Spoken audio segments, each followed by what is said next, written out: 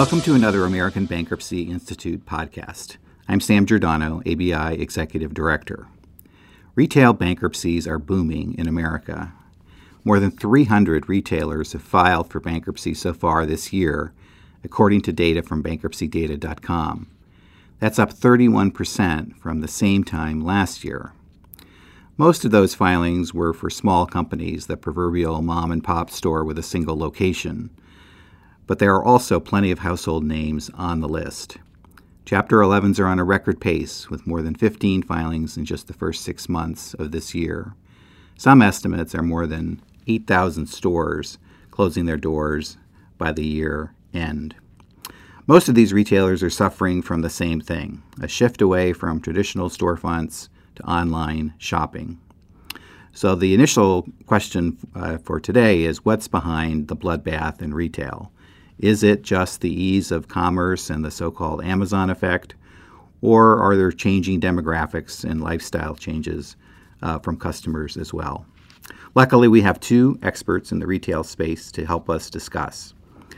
Amir Agam is a Senior Managing Director at FTI Consulting in Los Angeles. He's a member of the firm's corporate finance and restructuring team with more than 17 years of experience advising companies undergoing significant transitions, including service and interim management positions such as CFO and CRO in a number of diverse situations, particularly in the retail space. Brad Sandler is the co-leader of the Creditors Committee practice in the Wilmington office of Pachulski Stang Zeeland Jones. He has substantial experience representing debtors, committees, acquirers, and other significant parties in complex reorganizations and financially distressed situations, both in and out of court. Brad's recent committee representations in retail cases include the Limited, Aeropostale, and Sports Authority, among others. So welcome to you both, and thanks for joining us today on ABI Podcasts. Thanks, Sam. It's a pleasure to be here.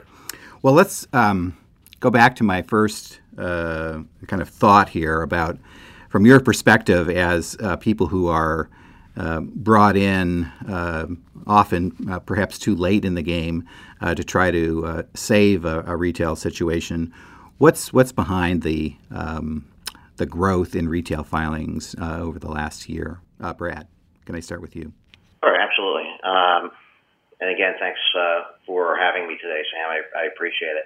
So, the retail environment, first of all, it's really been challenging. I think you can go back to the Great Recession, right? Where it started with decreased disposable income, and then that was immediately followed, actually simultaneously and immediately followed by, I think, structural changes in the industry arising really, I think, from changes in technology and changes in consumer behavior. On top of all of this, certainly over the last, 5 to 10 years, many retailers ended up being owned by private equity firms that had placed substantial debt on the retailers. And, without getting into, the kind of the philosophical debate whether, that's good or bad, the reality is between all of these factors that I mentioned, it's created the perfect storm. As I think you noticed or mentioned, there's been a bunch of bankruptcies, retail bankruptcies that have filed this year. Certainly, some of the more recognized names are BCBG, Payless, Gymboree, Rue 21, True Religion, Toys R Us, et cetera. And then you have a whole bunch that are either stressed or distressed. Claire's, 99-cent stores, Nine West, J. Crew, et cetera. A lot of people will point to Amazon as being the prime disruptor, and certainly Amazon is a disruptor, but I think the story is much, much bigger than that. Online shopping has changed with easy return policies. That's made it essentially risk-free for consumers to go out and buy certainly apparel, and there's less of a need for them to, and perhaps even a desire, to go to the bricks and mortar stores. Mobile shopping has made it easier. Consumers now are looking for an experience. Their priorities have changed. They're they're shifting away from apparel to, certainly the millennials buying electronics and frankly other experiential type activities, including as simple as just going out to restaurants. And then, the last thing that I mentioned is the tremendous amount of debt, which I think we'll probably get into a little bit more as we talk. But you look at, for example, Payless that went into bankruptcy with $850 million of debt. $350 million was because of a dividend recap. Toys R Us, has a whopping $5.2 or $5.3 billion that came from an LBO. These companies certainly aren't unique. Wet Seal, BCBG, Gymboree, True Religion, they all arise the same way.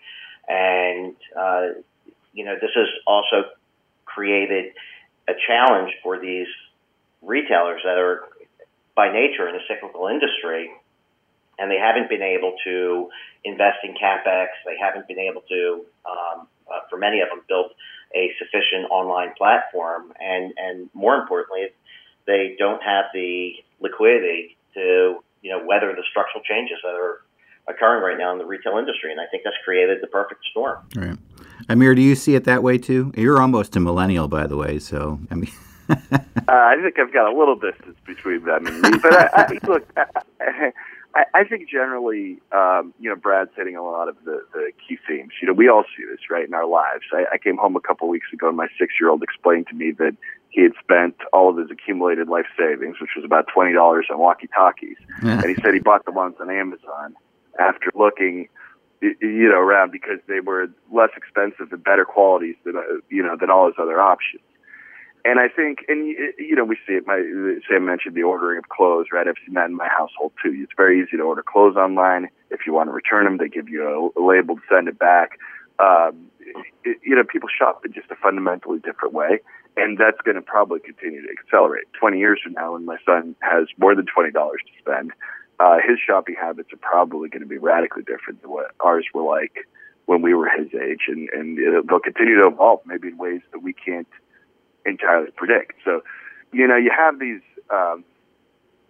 micro type of things that you can see that then add up to these big trends. And again, there's nothing really shocking about this, but we've all seen that even in a kind of recovering, strong environment, in-store sales on a macro level grown at a low rate, while the online sales growth is in the middle of the teens. And I think we're approaching something like $400 billion in online sales overall. And that's, created big changes that make it hard. I do think the core of it starts there. It starts with Amazon, which represents a significant portion of that online sales and has a lot of ability to invest and explore different avenues to grow, including the recent purchase of Whole Foods. Right. And that's changed the model. Then you got to look at, some sectors that we've seen are more vulnerable to this: apparel, sporting goods, and just overall, I think what it's resulted is in a change in the view of how retailers can perform, and that kind of recalibrates what cash flow you think they can generate and how much debt they can, they can support and their values, even for the non-distressed retailers. I think it's affected how they're valued and seen. Is that one of the differences from, say, prior periods of high retail bankruptcies, even say, 20 years ago, where, they're Federated and Kmart and Caldor. Is it the difference being the explosion in the technology and the online experience? Yeah, I think so, and I think it creates uncertainty. I mean, and Brad touched on this as well. Consumers are looking for something a little different, a little more experiential. They're more capable of going to different options for their purchasing. And I think there's a lot of uncertainty about where it's going when you talk to people in the market saying, well, look, what is a safe retail investment? Where do you, where can you rely on the companies to hold their ground? And that creates a very different environment where, you can't just identify your poor performing stores, reject those leases. And if it was just a debt issue, you could solve that much more easily, right, by fixing the capital structure, in court, out of court. But when you have a fundamental shift in the business of this magnitude, then I think it's much more difficult to figure out what you do. And I think that's one of the reasons, in addition to bankruptcies, we've seen a lot of liquidations and Chapter 22s. People have gone in and then come out and gone in again. And I think people are having a hard time, understanding and getting comfortable with who will be the survivors and the ones that succeed in this environment. Right. Brad, let's drill down on that a little bit. Amir just mentioned the rise in liquidation. So cases today tend to be fast sales under Section 363 or liquidations. I think since 2006, almost half the retail 11s have ended up in liquidations, which is a much higher percentage than the non-retail space. So if you had to assess from your experience over many years, what's behind that? Is it all because of the 2005 amendments, or are there other factors? I think the 2005 amendments have something to do with it, but I think there are also other factors, Sam, and you're right. The vast majority of the retail bankruptcies are liquidations, and if you look at the cases, you can kind of break them into two categories. The cases that go in with some type of prearranged transaction between the lender group and the debtors usually come out as a reorganization, and most of those transactions that we've seen certainly recently have involved a substantial delevering of the business. I'll also note that those businesses tend to have strong brands and be fundamentally sound businesses. A lot of the other retailers that we've seen liquidate, they were not necessarily the leaders in their niche area, or they did not have a prearranged case, and so they ended up really spiraling down and liquidating. And I'll say one of the leading factors is that since 2005, of course, the amendment involving 365D4 has imposed a statutory deadline of 210 days for a debtor to reject their leases. And ABLs over the years have gotten, I think, more conservative, and they want to get out of Dodge as fast as possible. And what they generally do is they kind of count backwards from the 210-day deadline, and they want to make sure that, they have, say, 60, 90 days to do their liquidation, so that, they don't come up against that deadline. Obviously, there are other factors that drive the timing of a bankruptcy. It may be the holiday season, back to school. There may be, other issues like the administrative burden or, liquidity and whatnot that'll affect that timeline. But, I think it was the confluence of the change in the ABL's kind of philosophy about cases and the amendment to 365.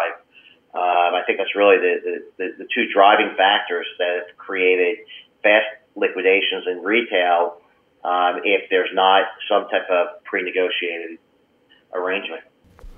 So, Amir, when you come in as a financial advisor, hopefully sooner rather than later, and we can talk about debtors' tendency to delay the important decisions that they need to make here.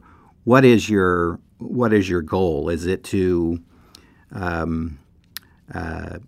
do kind of a balance sheet cleanup, or are you trying to fundamentally fix the brand or the business as a going concern, or does it have to be both? I think it does somewhat have to be both. I mean, fundamentally, obviously, if the balance sheet needs to be cleaned up, it needs to be cleaned up, and there's tools for that. And I'd include in that sort of the off-balance sheet, the leases, the operating leases the company has. But fundamentally, when you think about it as a financial advisor, what you need to be doing is helping the company build value. Obviously, it's complicated, and you need to be mindful of the different stakeholders and duties that the company has responsibility to. But usually the right thing is to do the things that will increase the value of the business. And that means generally fundamentally fixing it in a way that, will increase the future performance, future cash flows in the long term. Now, it doesn't always mean that way, because as Brad mentioned, that, a number of these have gone into liquidation. And just to sort of circle back to your prior question, because I do think that the amendments for the BAPCPA have pushed towards quicker cases. Brad's, I think, on point. I think there's generally been a trend over the years to faster cases and pre-negotiating deals and people not wanting to stay in Chapter 11 because of the cost and the reputational issues for very long. And I think he's exactly on point that the combination of the 200-day, 10-day limit and the ABL lenders' concern about starting going out of business sales in time to effectively liquidate the inventory have really created, a sort of 100-day window to figure out what you're going to do. I'm not sure if that results in the additional liquidations. And I hat tip to my colleague John Yazzo, who's done a lot of research for us on this, because I think fundamentally it comes down to the value. What is the value of this business as a going concern? What can you get it to be for people to believe that the future cash flows will be, and how much is that worth? And the hard part is that people have also gotten very good at extracting value out of the liquidation processes. The sales are run. There's professionals that can run the sales very well. The process is fast. The limit costs, and they tend to know what they'll get, and so they can bid up the liquidation value of your everything that's in your stores. And you've got to contrast that to an environment where the future cash flow situation can be difficult because you've got pressures from increasing competition amongst other retailers fighting for the same dollars that the online retailers are fighting for. So I think, fundamentally, I think we found there hasn't been that much of a difference in how many retailers liquidate as a percentage before the BAPCPA and after. But these pressures and the fact that you've got, liquidation values competing against a very difficult operating environment really make it critical to get an operating fix that can establish that there's real value in the business in order for it to get going. Because if it was just balance sheet, it would be accomplished, and they'd find a way to, in most cases, they'd probably find a way to get that going concern value. How about the relative leverage or bargaining power, if you will, between suppliers to a retailer, the companies that are providing the inventory that is valuable, and a retailer that's in trouble? How has that affected when the case is filed, and particularly as you're going into if you're a retailer and you're going into a holiday season, it's very important that you obviously have sufficient inventory, but there may be vendors who aren't getting paid. Yeah, trade credit support is critical. That's also, I think you're right, that's something that's pushed the cases to get resolved faster and to move faster.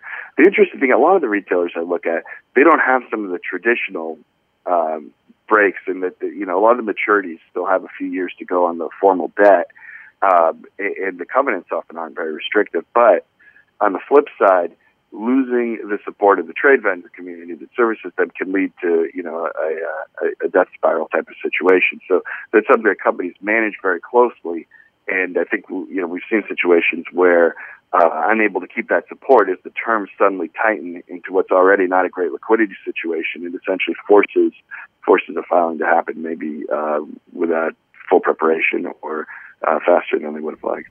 So how do you convince those trade vendors that the future is going to be better than the past for them. You come in, you're in a distressed situation.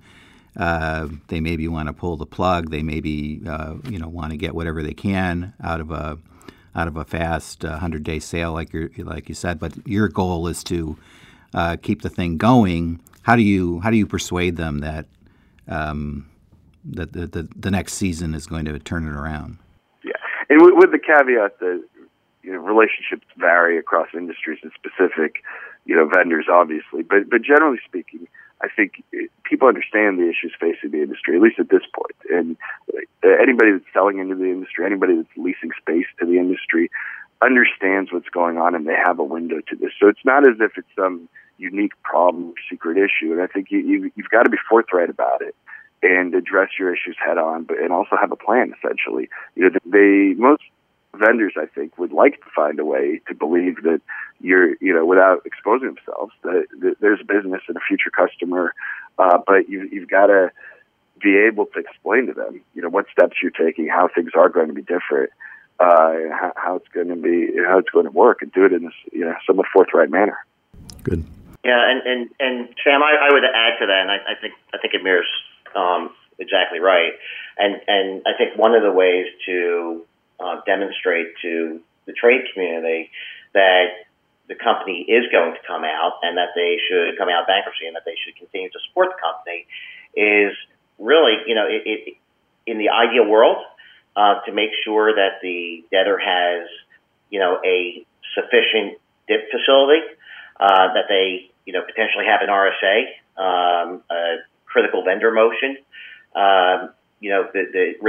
Those three things together show the vendor community that there's money to get paid during the bankruptcy, and with an RSA, it sends the signal that the company is going to continue as a going concern and come out of bankruptcy.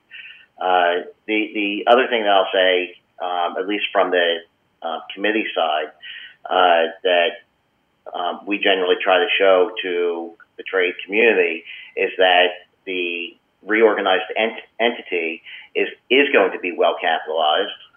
Their capital structure will be fixed, and that they're going to have competent management going forward with a business plan that makes sense. And I think if you can, the company can show at the time of the filing that they have money to pay and they have a plan to get out of bankruptcy, along with kind of a business plan and a model of what they're going to look like post-bankruptcy. I think that'll keep trade credit flowing. And as we all know, there's no way a retailer can survive without trade credit. So it's just absolutely vital to make sure that trade credit flows. And I think that, with showing the money up front, the plan going forward, that makes sense to trade. I think that's the way to keep trade credit flowing. Understood. So another important constituency, and maybe this is the last area we'll touch on, are the landlords, the shopping centers, the mall owners and investors. They are obviously adversely affected by the decline in foot traffic and all the rest, as many of the retailers that both of you have mentioned have filed or liquidated are the longtime staples of malls and shopping centers. So explain that dynamic in the current environment and maybe how it's changed a little bit. The balance of power as big retailers initiate either rent negotiations or otherwise engage with the shopping centers ahead of filing. It's like we need relief, or you're going to have a big empty space on your hands here. How is that balance of power working out? It's interesting. I work with a lot of the major landlords. I don't represent them, but just through our committee practice and our debtor practice, we're frequently working with the major landlords, as is Amir as well. And I guess from what we're seeing, there is still a reluctance by the major landlords to really engage in, I'll say, significant rent concessions pre-bankruptcy. And just from talking to the major landlords, whether it's, Simon, Macerich, GGP, CBL, they seem to, be much more willing to discuss concessions after bankruptcy. One can argue whether that makes sense or doesn't make sense, but in bankruptcy, I think they often are faced with the threat of rejection, and right. Certainly in Aéropostale, one of the critical issues in that case for the at least the two major landlords, Simon and GGP, is that they were facing losing somewhere in the neighborhood of about 229 stores at one time. And for Simon, I believe it was a $40 million, it would have been a $40 million a year hit. And obviously that's just in 1 year. That has to be extrapolated out over time. So that was really the incentive for Simon and GGP to try to do something to save their stores. And one of the ideas that we had from the committee side is to see if they would be willing to be an investor, which ultimately they did. But even in other bankruptcies where the major landlords are involved, and what happened in Aéropostale is I think at the time people were thinking that would be a paradigm for retail bankruptcies mall-based retail bankruptcies going forward.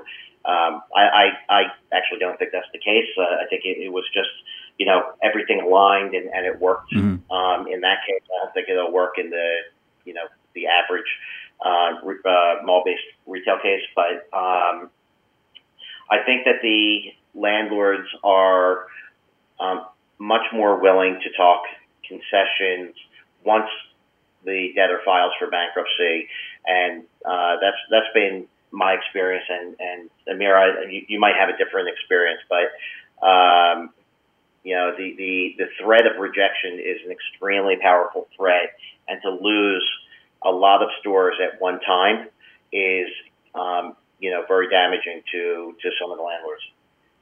I think it's starting to shift a little bit, just because the conversation's been had so many times, and the threat of the bankruptcies has become, I think, much more real. And if you can paint the right picture for the landlords, I think that's starting to shift. And the same thing in addition to rent reduction, I'd say the same thing for negotiated exits. One point that I was thinking about when we were discussing about whether the issue is debt versus operations is, you have companies like BB, which is a woman's clothing seller that was not encumbered by debt, but chose to exit all its stores and just negotiate its way out of it with the landlords, recently, and it effectively do that. And I've seen, prior to a formal restructuring, too, people get some more headway with landlords on rent reductions, but also on exits. I think a lot of it depends on who you are, which landlords and which type of properties. There's been, in malls, there's a big difference between how the A malls are doing and the B and C. Right. People are tending to invest in those, the A malls. They're becoming more dominant. Sometimes they can have to triple the sales per square foot, and they're bringing in more experiences and tenants that are going to draw people in. Whereas, there's certain malls that I think really are starting to get less attractive to retailers, where it's much more problematic. And so I think all that's going to vary based on who the landlord is and what the location is, and probably a certain portion of retail space is going to have to be repurposed. Yeah, I think that's a fair point. And in terms of looking at the kind of the level of mall, I think if you're looking at an A mall, there's going to be less of an incentive to, I think, negotiate, and certainly to the extent that there are rent concessions, they'll probably be percentage-wise significantly smaller than if you're looking at, for example, a low B or C level mall. Got it. Would you both agree that what we've seen lately, meaning, say, this year even, is going to continue in the near term? I think it is going to continue in the near term, and it's if you look at just about any industry that has gone into bankruptcy, and every decade there's usually two or three industries that become distressed. Right now is retail's turn, and I think retail will, at least over the next 12 to 18 months, I think it will still be a predominant player in bankruptcy. You see it that way, Amir? Yeah, I would agree with Brad. I think you've got a number of debt maturities that are going to come up, and it may be difficult to refinance a good number of them. And then I think the operational trends are going to continue. I think we're going to see more sales shifting to online. There will be retailers that will be successful, but that's got to shake out there. I don't think we're done. And I think the big question everybody's trying to wrestle with is, like, how many fewer stores will there be 5 or 10 years from now? And then, what are the characteristics of the ones that survive versus the ones that don't in each subsector? But I think there's definitely more shakeout before we get done with it. Got it. I predict you'll both continue to be busy. Your mouth to God's ears. We hope so, Sam. That's all the time we have for today, but I want to thank our guests, Amir Agam and Brad Sandler, for joining us, and we thank our audience for listening. There are more than 200 podcasts archived at our website, abi.org/newsroom/podcasts. And so until next time, for the American Bankruptcy Institute, this is Sam Giordano saying good day.